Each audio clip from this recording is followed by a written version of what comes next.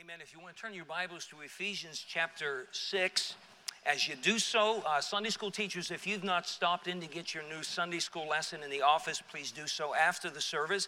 And then Saturday morning at 10 o'clock, we invite you and encourage you to come out for soul winning.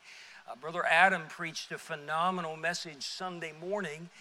Early in the morning, he sent me the video that he showed of the guy that's famous for his magician's work. Last name is Penn. I had heard, I'd heard that about that video that he made. He's an atheist.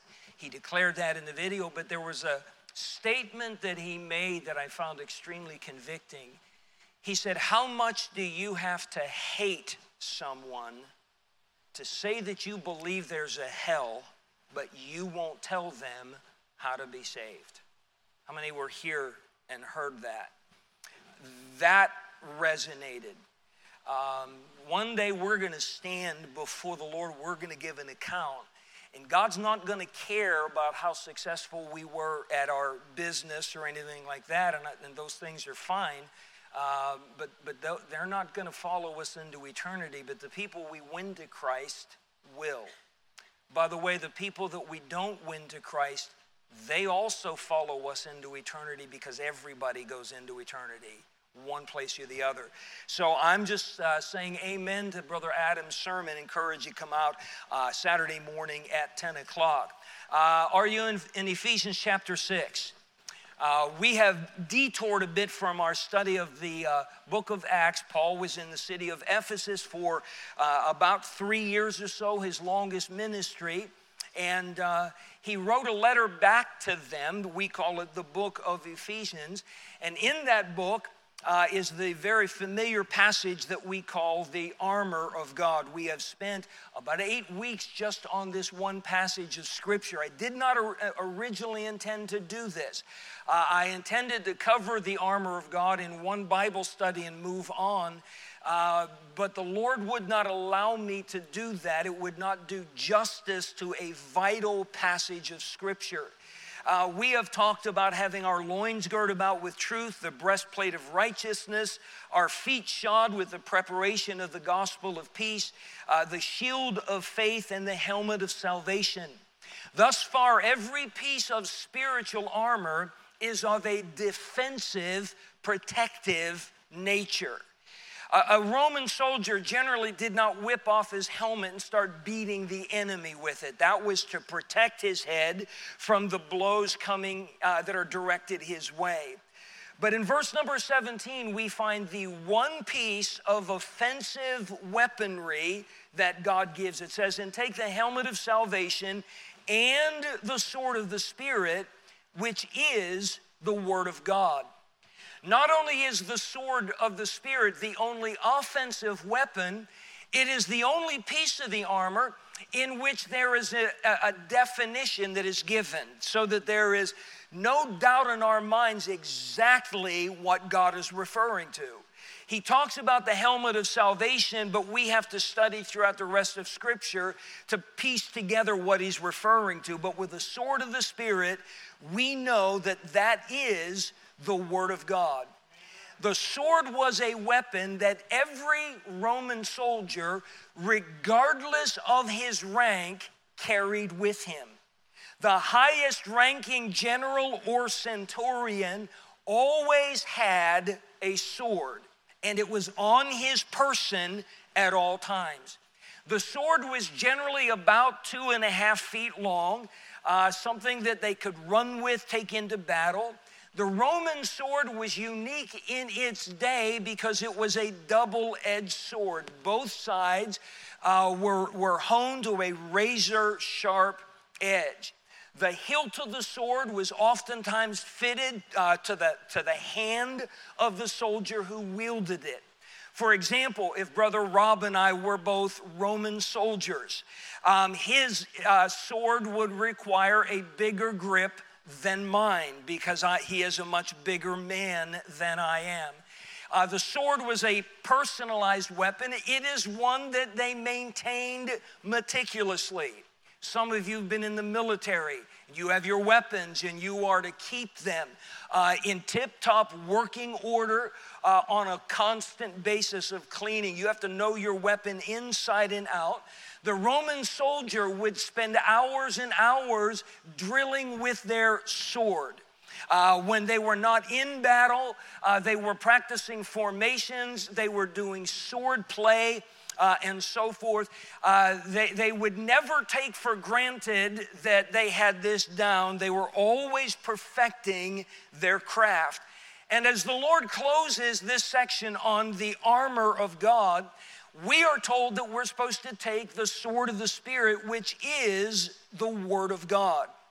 If you will, we are to have the proper grip on God's Word. We are to be proficient in the use of the Word of God. Now, mind you, the armor of God and the sword of the Spirit in particular is not necessarily this is what we're going to go out and attack the liberals with. This is what we're going to go out and attack Hollywood with. This is what we're going to go out and attack the women on the move with. That's not what it's talking about. It's so that you might withstand against the wiles of the devil in your personal life. That's really the primary purpose of that. This idea of the Word of God being compared to a sword is not exclusive to Ephesians chapter 6. We are going to look, if time permits tonight, and I can go fast enough, to scores of verses. A lot of them come from one chapter, so you won't have to turn back and forth a lot, but I hope you'll turn back and forth with me. Isaiah 49. Isaiah 49 is the first time that the Word of God is compared to a sword.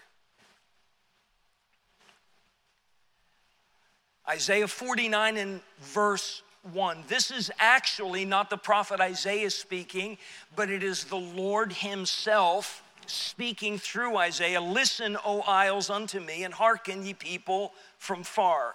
The Lord hath called me from the womb, from the bowels of my mother hath he made mention of my name, and he hath made my mouth like a sharp sword. In the shadow of his hand hath he hid me, and made me a polished shaft. In his quiver hath he hid me. Notice again verse 2. He hath made my mouth like a sharp sword. That is prophetically, that's a messianic promise of the Lord Jesus Christ. Look at Hebrews chapter 4. Hebrews chapter 4. Familiar verse, but one we need to be acquainted with. In verse 12, for the word of God is quick. Somebody tell me what the word quick means. It means it is alive.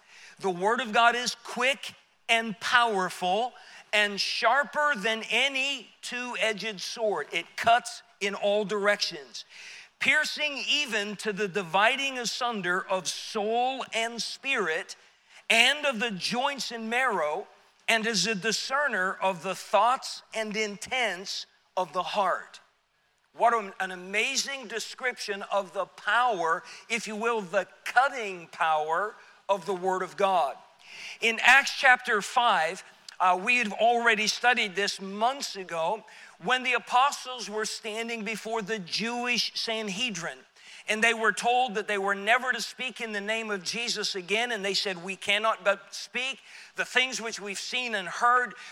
We ought to obey God rather than men. And they proclaimed once again the message of the resurrection of Jesus Christ. The Bible says in Acts 5:33, when they, that's the Sanhedrin, heard that, they were cut to the heart and took counsel to slay them. Again, Hebrews 4:12 says that it pierces even to the dividing asunder of soul and spirit. In Acts chapter 7, we read this sermon that Stephen, one of the deacons, preached. It's one of the longest sermons in the book of Acts. And when he was done with that sermon in Acts 7:54, the Bible says when they, the same group, the Sanhedrin, heard these things, they were cut to the heart and they gnashed on him with their teeth. This Bible has tremendous power. It pierces, it gets down on the inside of us. Turn to Revelation chapter 1. Revelation chapter 1. On the Isle of Patmos, John had a vision of the glorified Lord Jesus Christ. We're not going to take the time to read the entire passage, but he says in verse 12, "And I turned to see the voice that spake with me, and being turned, I saw 7 golden candlesticks. And in the midst of the 7 candlesticks, one like unto the Son of Man, clothed with a garment down to the foot, and girt about the paps with a golden girdle. His head and his hairs were white like wool, as white as snow. His eyes were as a flame of fire. His feet burned like unto fine brass, as if they burned in a furnace. And his voice is the sound of many waters. And he had in his right hand 7 stars, and out of his mouth went a" what? "Sharp 2-edged sword." What comes forth from our mouths? Words. Remember, one of the titles for the Lord Jesus in John chapter 1 is, "In the beginning was the Word was with God, the Word was God." And so that word that came out of his mouth is compared to a sharp 2-edged sword. Revelation 2, in verse 16, a message to the church at Pergamos. The Lord Jesus speaking says, "Repent, or else I will come unto thee quickly, and will fight against thee with the sword of my mouth." Again, the word of God being compared to that sword. Revelation 19.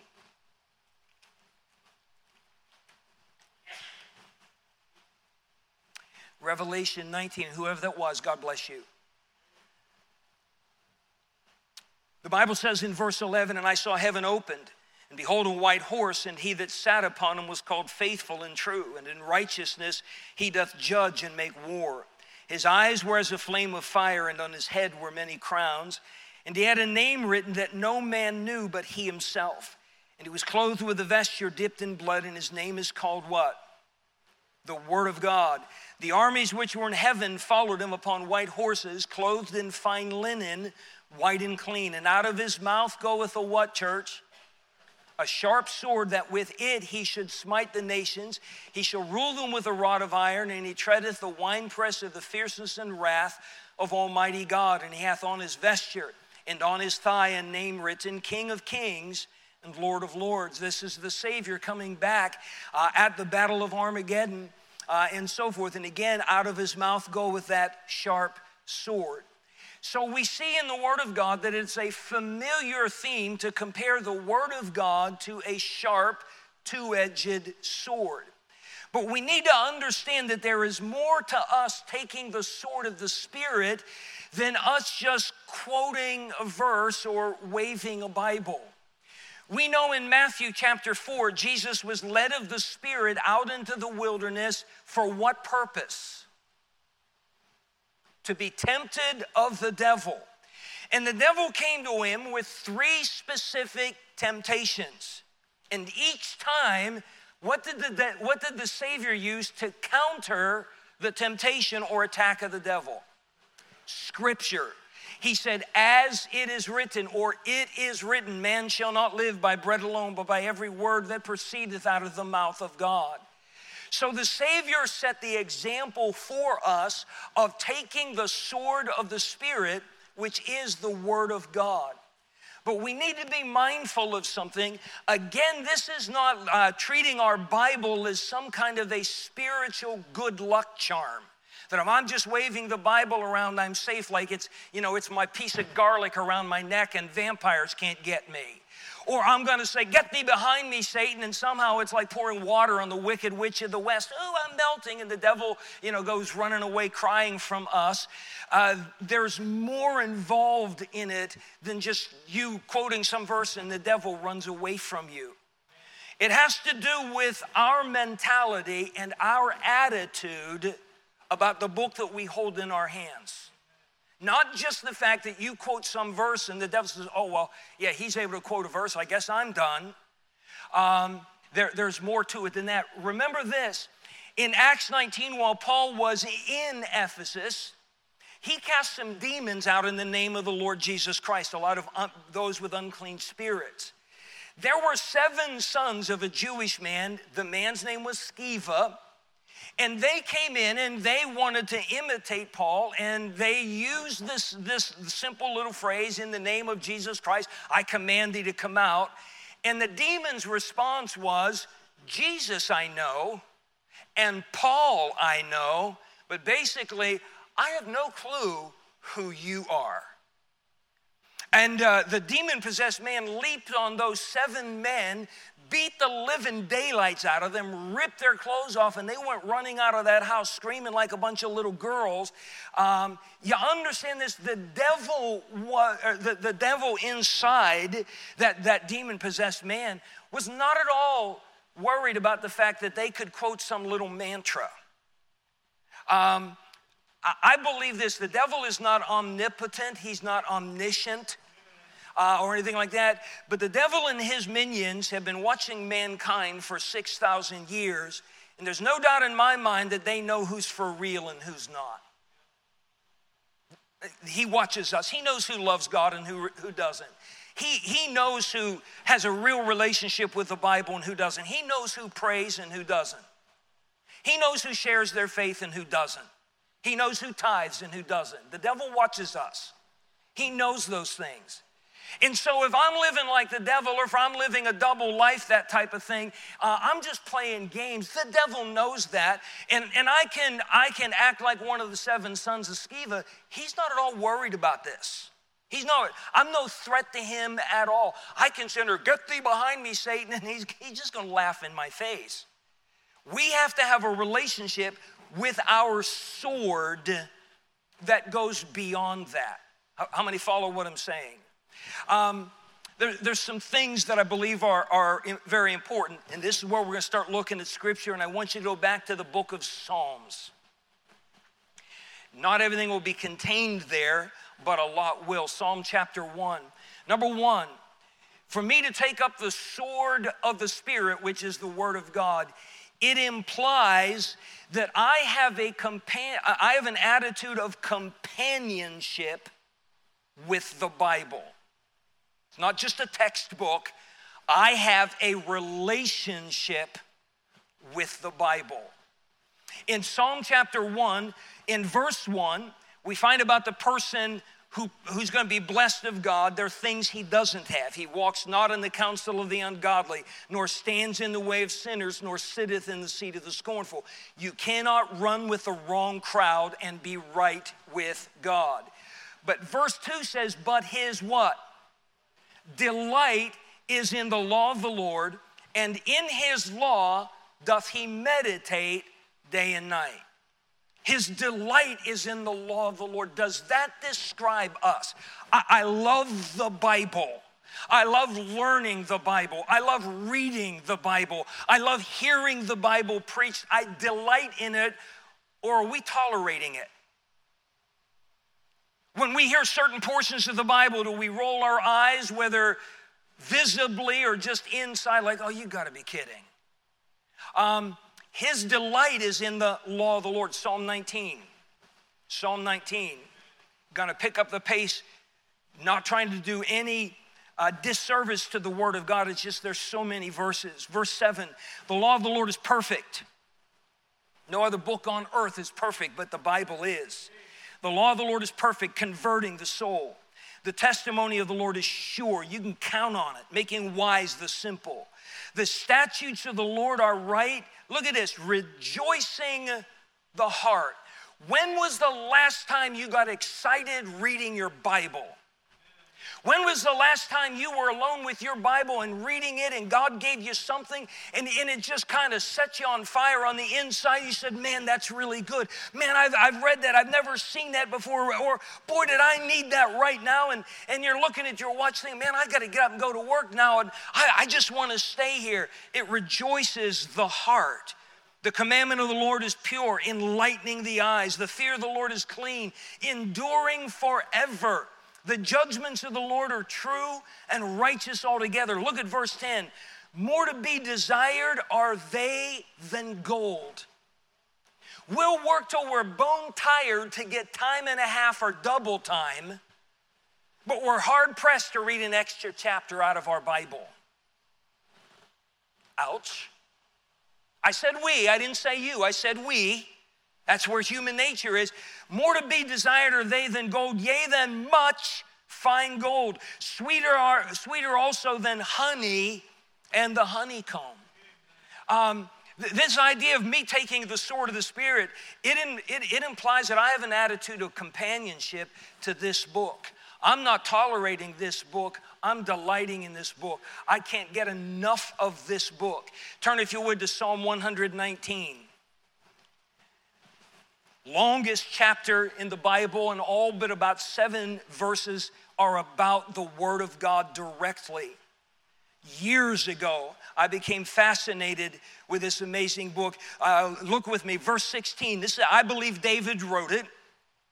He says in verse 16, I will delight myself in thy statutes. That's not in the stories. It's not in the promises. Statutes are thou shalt not.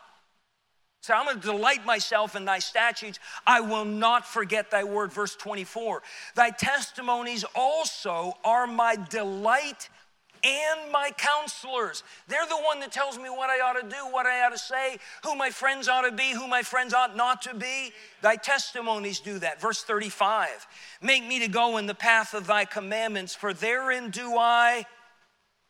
Do you love living for the Lord, or do you do it because you have to? Do you love coming to church? Do you love going to prayer meeting? Do you love sharing your faith? Do you love giving? Do you love helping? Do you love serving the Lord? David said, therein, in the path of thy commandments, do I delight. Verse number 48. I told you I had a lot of verses. My hands also will I lift up unto thy commandments. There's an attitude of praise there. Which I have loved, thy commandments which I have loved. How many of you love rules? I didn't think so. I've seen you drive. Human nature, we kind of chafe at the idea of rules. David said, not so. He said, I'm going to lift up my hands in praise for thy commandments, which I've loved, and I will meditate in thy statutes, an attitude of companionship. Verse 54, thy statutes have been my songs in the house of my pilgrimage. I sing songs to my grandkids. I've had a little ditty that I've sung about Tommy since the day that he was born. And when I see him, he's 9 years old. I love to sing it, and every now and then he'll get that little crooked smile that he has, and I just love it. I'm trying to figure out what Wesley's song is going to be. We sing about generally the things that we love.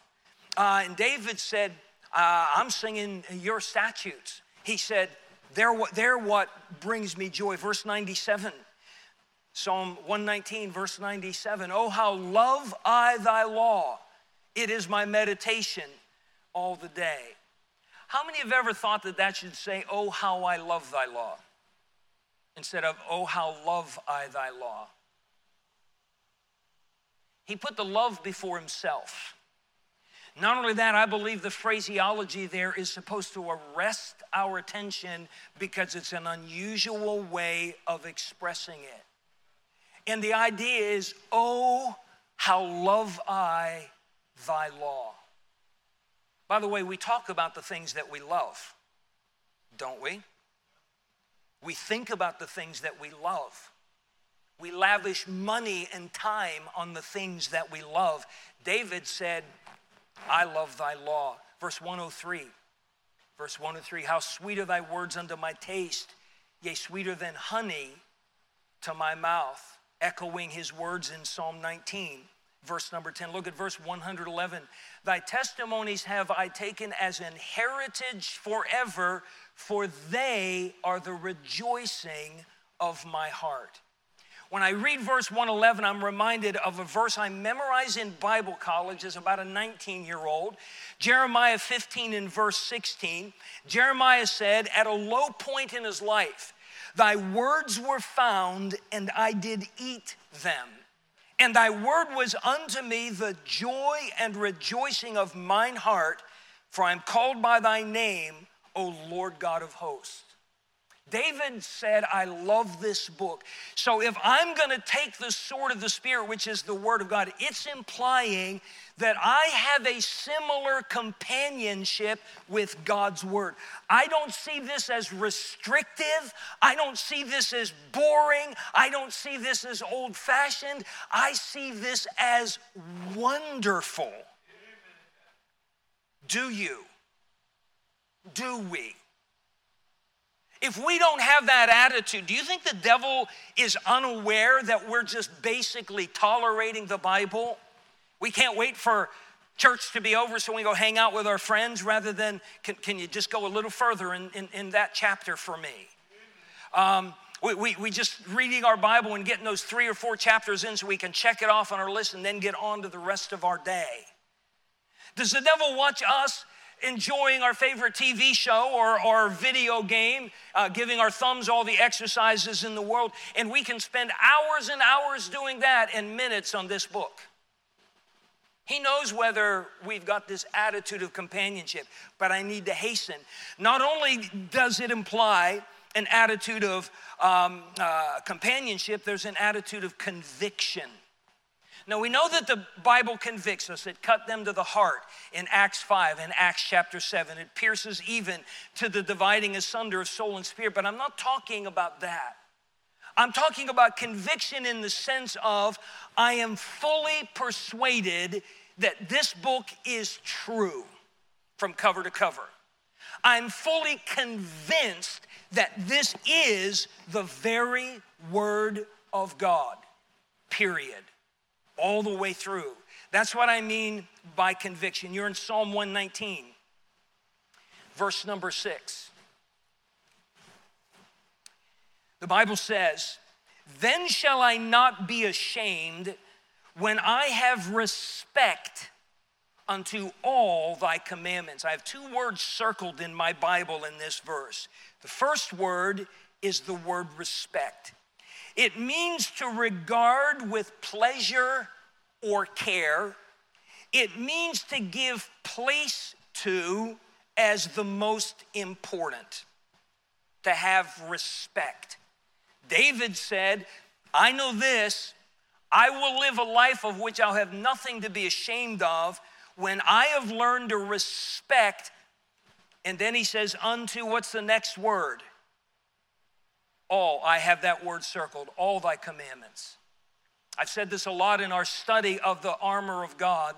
The Bible is not a buffet where we pick and choose. He said, all thy commandments. If I'm gonna have the right attitude to the Word of God so that when I wield it, when the devil, the tempter is after me, and it means something, the Bible says, resist the devil and he will flee from you.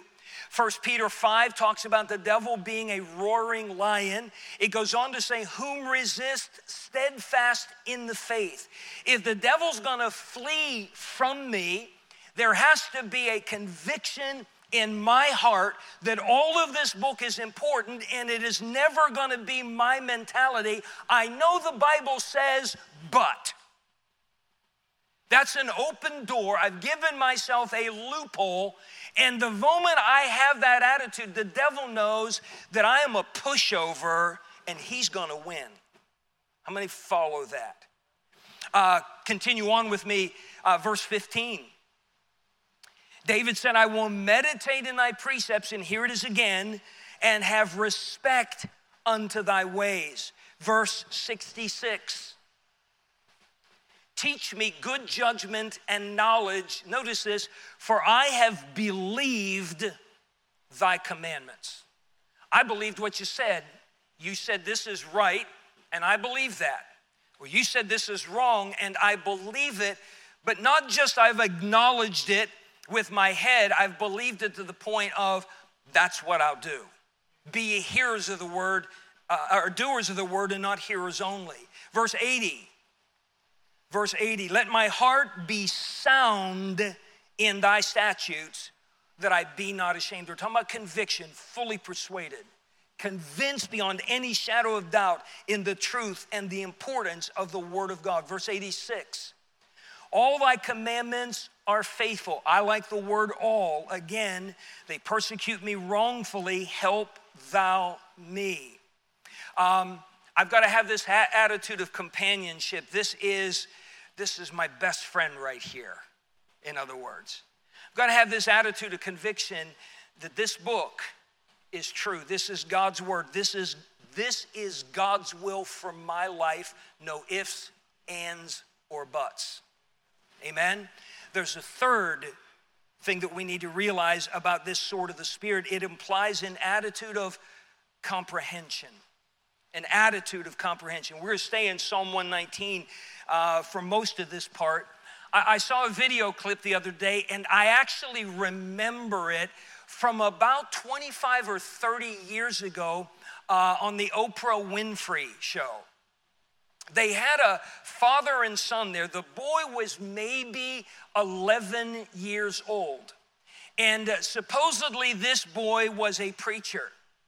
And the dad encouraging this kid get up there, and he started preaching and calling everybody in the audience whoremongers and adulterers. He was quoting all these verses and stuff like that, and he was doing it with a lot of passion and gusto and all that. By the way, kids can preach. Dr. Bob Jones Sr. preached his first sermon at 11 years of age, pastored his first church at about the age of 13. Jonathan Edwards entered Yale University when he was 15 years of age. He was already preaching. He was already fluent, not only in English, but in Greek, Hebrew, and Latin. He could read and write both of them. Today, the average student at Yale can't even write English terribly well. So I'm not against the fact God can use young people, but the point of the illustration was the audience was just kind of sort of taken aback at this kid calling all of them whoremongers and adulterers and all kind of stuff like that. And a lady stood up to ask a question. She said, I don't want to dismiss your sincerity, but I want to ask you a question. Can you tell me what those verses that you quoted at us mean? And the dad started to answer that. I don't want to hear what you said. He's the one that preached it. What did they mean? And the kid had the deer in the headlights look. He had no idea what he was quoting. By the way, what he's quoting was Bible, King James Bible, word for word perfect. He had no idea about it. You and I need to be able to do more than just quote reams of verses. We need to know what this Bible says. Turn your Bibles, Psalm 119, verse 18.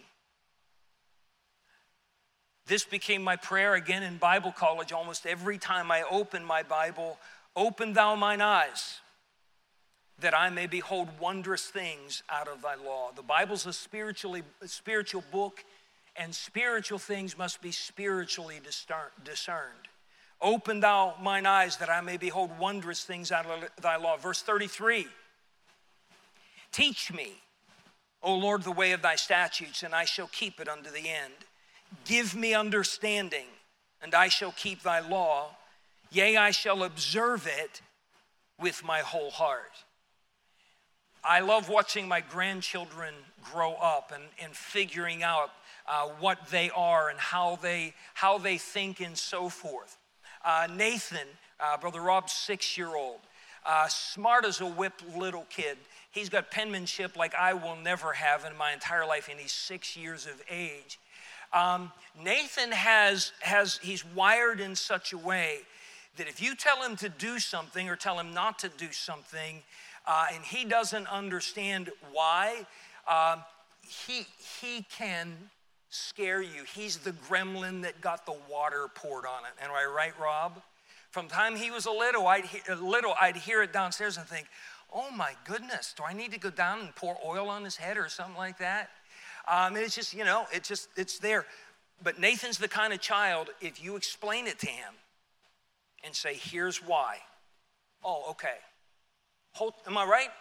Whole different change in attitude because he understands it. God wants us to do more than just be robots going through the motion. He wants us to understand this book, to know why, to know what it's all about. And David said, give me understanding. and I shall keep thy law. Yea, I shall observe it with my whole heart. I won't just be going through motions where I don't know. It's coming from my heart. I get weary of hearing all these people that grew up in independent Baptist churches. Well, they just had all these rules and they never explained why. In every church I've been, they always explained why. Every one. I've always, as a pastor, as a youth pastor, tried to explain, here's what the Bible says and here's why it's important. And give a biblical reason, a scriptural foundation for it. If they went through a church and sat through Sunday school and junior churches and youth programs, and all they got was a bunch of rules but never knew why, I'll guarantee you 90% of the time, it's not the church's fault or the Sunday school teacher's fault. It's they just weren't paying attention. They just really didn't want to know. David said, give me that understanding. Look, if you would please, to verse 66 again. Teach me good judgment and knowledge. Just, Lord, teach me. Good judgment. I don't want to make the wrong choices in anything, for I believe thy commandments. Verse 68, thou art good and doest good. Teach me thy statutes. Keep your place here because we're going to do a lot more, but go to Proverbs chapter 4. This is what I believe is the key verse of the book of Proverbs. Proverbs chapter 4, verse 7, wisdom is the principal thing, therefore get wisdom, and with all thy getting, get what? Understanding. So I can't have a shallow relationship and understanding of the Word of God. I got to be doing more than that poor, misguided young man that I saw on that TV program from decades ago. And I'm not faulting him, it's just somebody thought the novelty of a kid up there screaming at adults was a good idea. When the devil comes along, you better have more than a deer in the headlights understanding of this book, because he knows whether you do or not. Not only an attitude of comprehension, it implies an attitude of conformity. Conformity. You say, what's that mean? It means I read and study and learn the Word of God, and it changes the way I talk, the way I live, the way I dress, the music I listen to, the people I hang out with, the things I used to do, don't do them anymore. Amen? Be ye doers of the word and not hearers only. The Savior taught in John 13:17, if ye know these things, that's great. Happy are ye if ye do them. Look at verse 59. Verse 59, David said, I thought on my ways, the way I was living, the direction I was going, I thought on my ways and turned my feet unto thy testimonies. I made haste and delayed not to keep thy commandments. So David said, I thought on my ways, and then I realized that wasn't right. So I turned and I changed direction. I'm conforming to the Word of God. Verse 101. He said, I have refrained my feet from every evil way that I might keep thy word. The feet talks about your path, the way you're walking, where you're going, who you're going with. He said, I got away from every evil path because of your word. Verse 105, thy word is a lamp unto my feet and a light unto my path. There's an attitude of conformity that's a part of this. So companionship. This book is not a threat. It's not dull. I'm not tolerating. I'm loving it. I'm delighting in it. It's my friend. I rejoice in it. Conviction. This is the word of God. I believe it's true. I believe it's right. I believe it's the final authority in everything. That's conviction. Comprehension. I've gotten understanding, and I'm asking God to continue to teach me and open my eyes. I want to know what God says. I want to know as best as I can why he says it, because I know that'll change the way I feel about obeying it. There's that idea of conformity, that I'm not just reading the Bible, knowing the Bible, spouting it off. It's changing the way that I live. And finally, there's an attitude of commitment. There's an attitude of commitment. It's not hit or miss. It's not off and on, up and down, in and out, hot and cold. Psalm 119, verse 8. David said, I will keep thy statutes. Oh, forsake me not utterly. I will keep thy statutes. Not if I like them, not if everybody else is doing it. He said, I will keep thy statutes. Verse 16, I will delight myself in thy statutes. Notice this, I will not forget thy word. Verse 30, I have chosen the way of truth. Thy judgments have I laid before me. By the way, nobody can make you love God's word. Nobody can make you truly obey it. Just like students in school. We can make you obey the rules. Our school operates under law, not under grace. And we can see to it that you obey the rules, or you can find another school. It's just as simple as that. But we can't make you love the rules. We can't make you respect them. We can't make you honor them. You have to do that for yourself. Same thing is true of the Bible. Same thing. Look, if you would, to verse 31. I have stuck unto thy testimonies. I'm just stayed. I'm fastened on them. I'm not going anywhere. Again, verse 33. Teach me, O Lord, the way of thy statutes, and I shall keep it how long? Unto the end. We doing okay? Some are looking mad. Some are looking bored. Some are sound asleep. Got a few more verses to go. Verse 38. Verse 38. Establish thy word unto thy servant who is what? Devoted to thy fear. Verse 57. Thou art my portion, O Lord. That little phrase means, God, you're all I want. God, you're all I need. Thou art my portion, O Lord. I have said that I would keep thy words. Verse 93. I will never forget thy precepts, for with them thou hast quickened me. Verse 106. Verse 106. I have sworn, and I will perform it, that I will keep thy righteous judgments. An attitude of commitment. A person that has that kind of a relationship to the Word of God, as the devil comes after us, that temptation's coming our way, that trial is beating us down, and the wicked one is trying to discourage us or trying to distract us from doing the will of God. And we open the Word of God and we rely on that. We say, it is written, and we say, I'm basing my life on this Word that God's given me here. And the devil knows we love this book, and we believe this book, and we're committed to this book, and we're letting this book dictate how we live and how we don't live. And he sees that it's not up and down, in and out. We're not just spiritual when we're at camp or the week after, or when we're at missions conference or the few days after. It's a daily walk with us, and he's watched that kind of like with Job. He knows.